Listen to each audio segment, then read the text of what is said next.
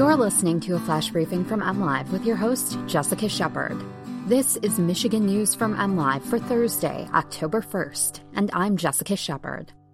The Michigan High School Athletic Association is increasing spectator limits. Police are investigating the sabotage of 1,000 acres of corn in Bay County, and this month has a treat in store for skywatchers. The Michigan High School Athletic Association announced Wednesday it will allow member schools to increase attendance for upcoming sporting events starting October 9th. The decision comes on the heels of Governor Gretchen Whitmer's September 25th signing of Executive Order 183, which increased the number of people allowed to gather indoors and outdoors, as well as open movie theaters and other entertainment venues across the state.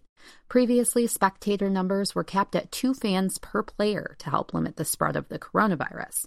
Beginning October 9th, crowd sizes at high school sports competitions will be determined by the venue size, with indoor venues in regions 1 through 5 and 7 allowed to hold 20% of their seating capacity up to 500 spectators, and indoor venues in regions 6 and 8 able to be at 25% capacity. Outdoor athletic venues across the state will be allowed to hold 30% of their seating capacity, up to 1,000 people. Spectators will be required to keep 6 feet of distance from people outside of their household, and face coverings will still be required for fans and athletes. Police are investigating an odd case of vandalism to a Bay County farmer's crops, one which could have potentially harmed thousands of cows if not detected in time.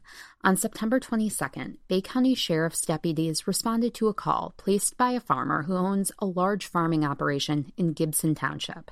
Sheriff Troy R. Cunningham described the complaint as a willful, specific intent to harm livestock. The perpetrators had taken pieces of aluminum and scrap metal and used zip ties to affix them to stalks of corn, Cunningham said.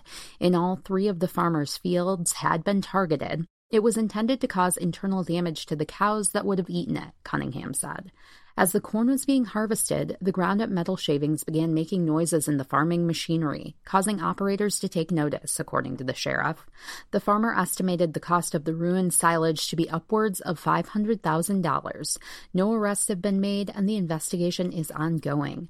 Cunningham urged anyone with information about the crime to call the sheriff's office at 989-895-4050. October will be a treat for skywatchers. The month is being ushered in by one full moon, and it will end with another.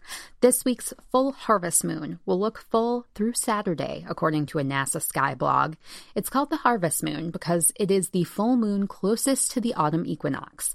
It will officially become the full moon on Thursday at 5:05 p.m.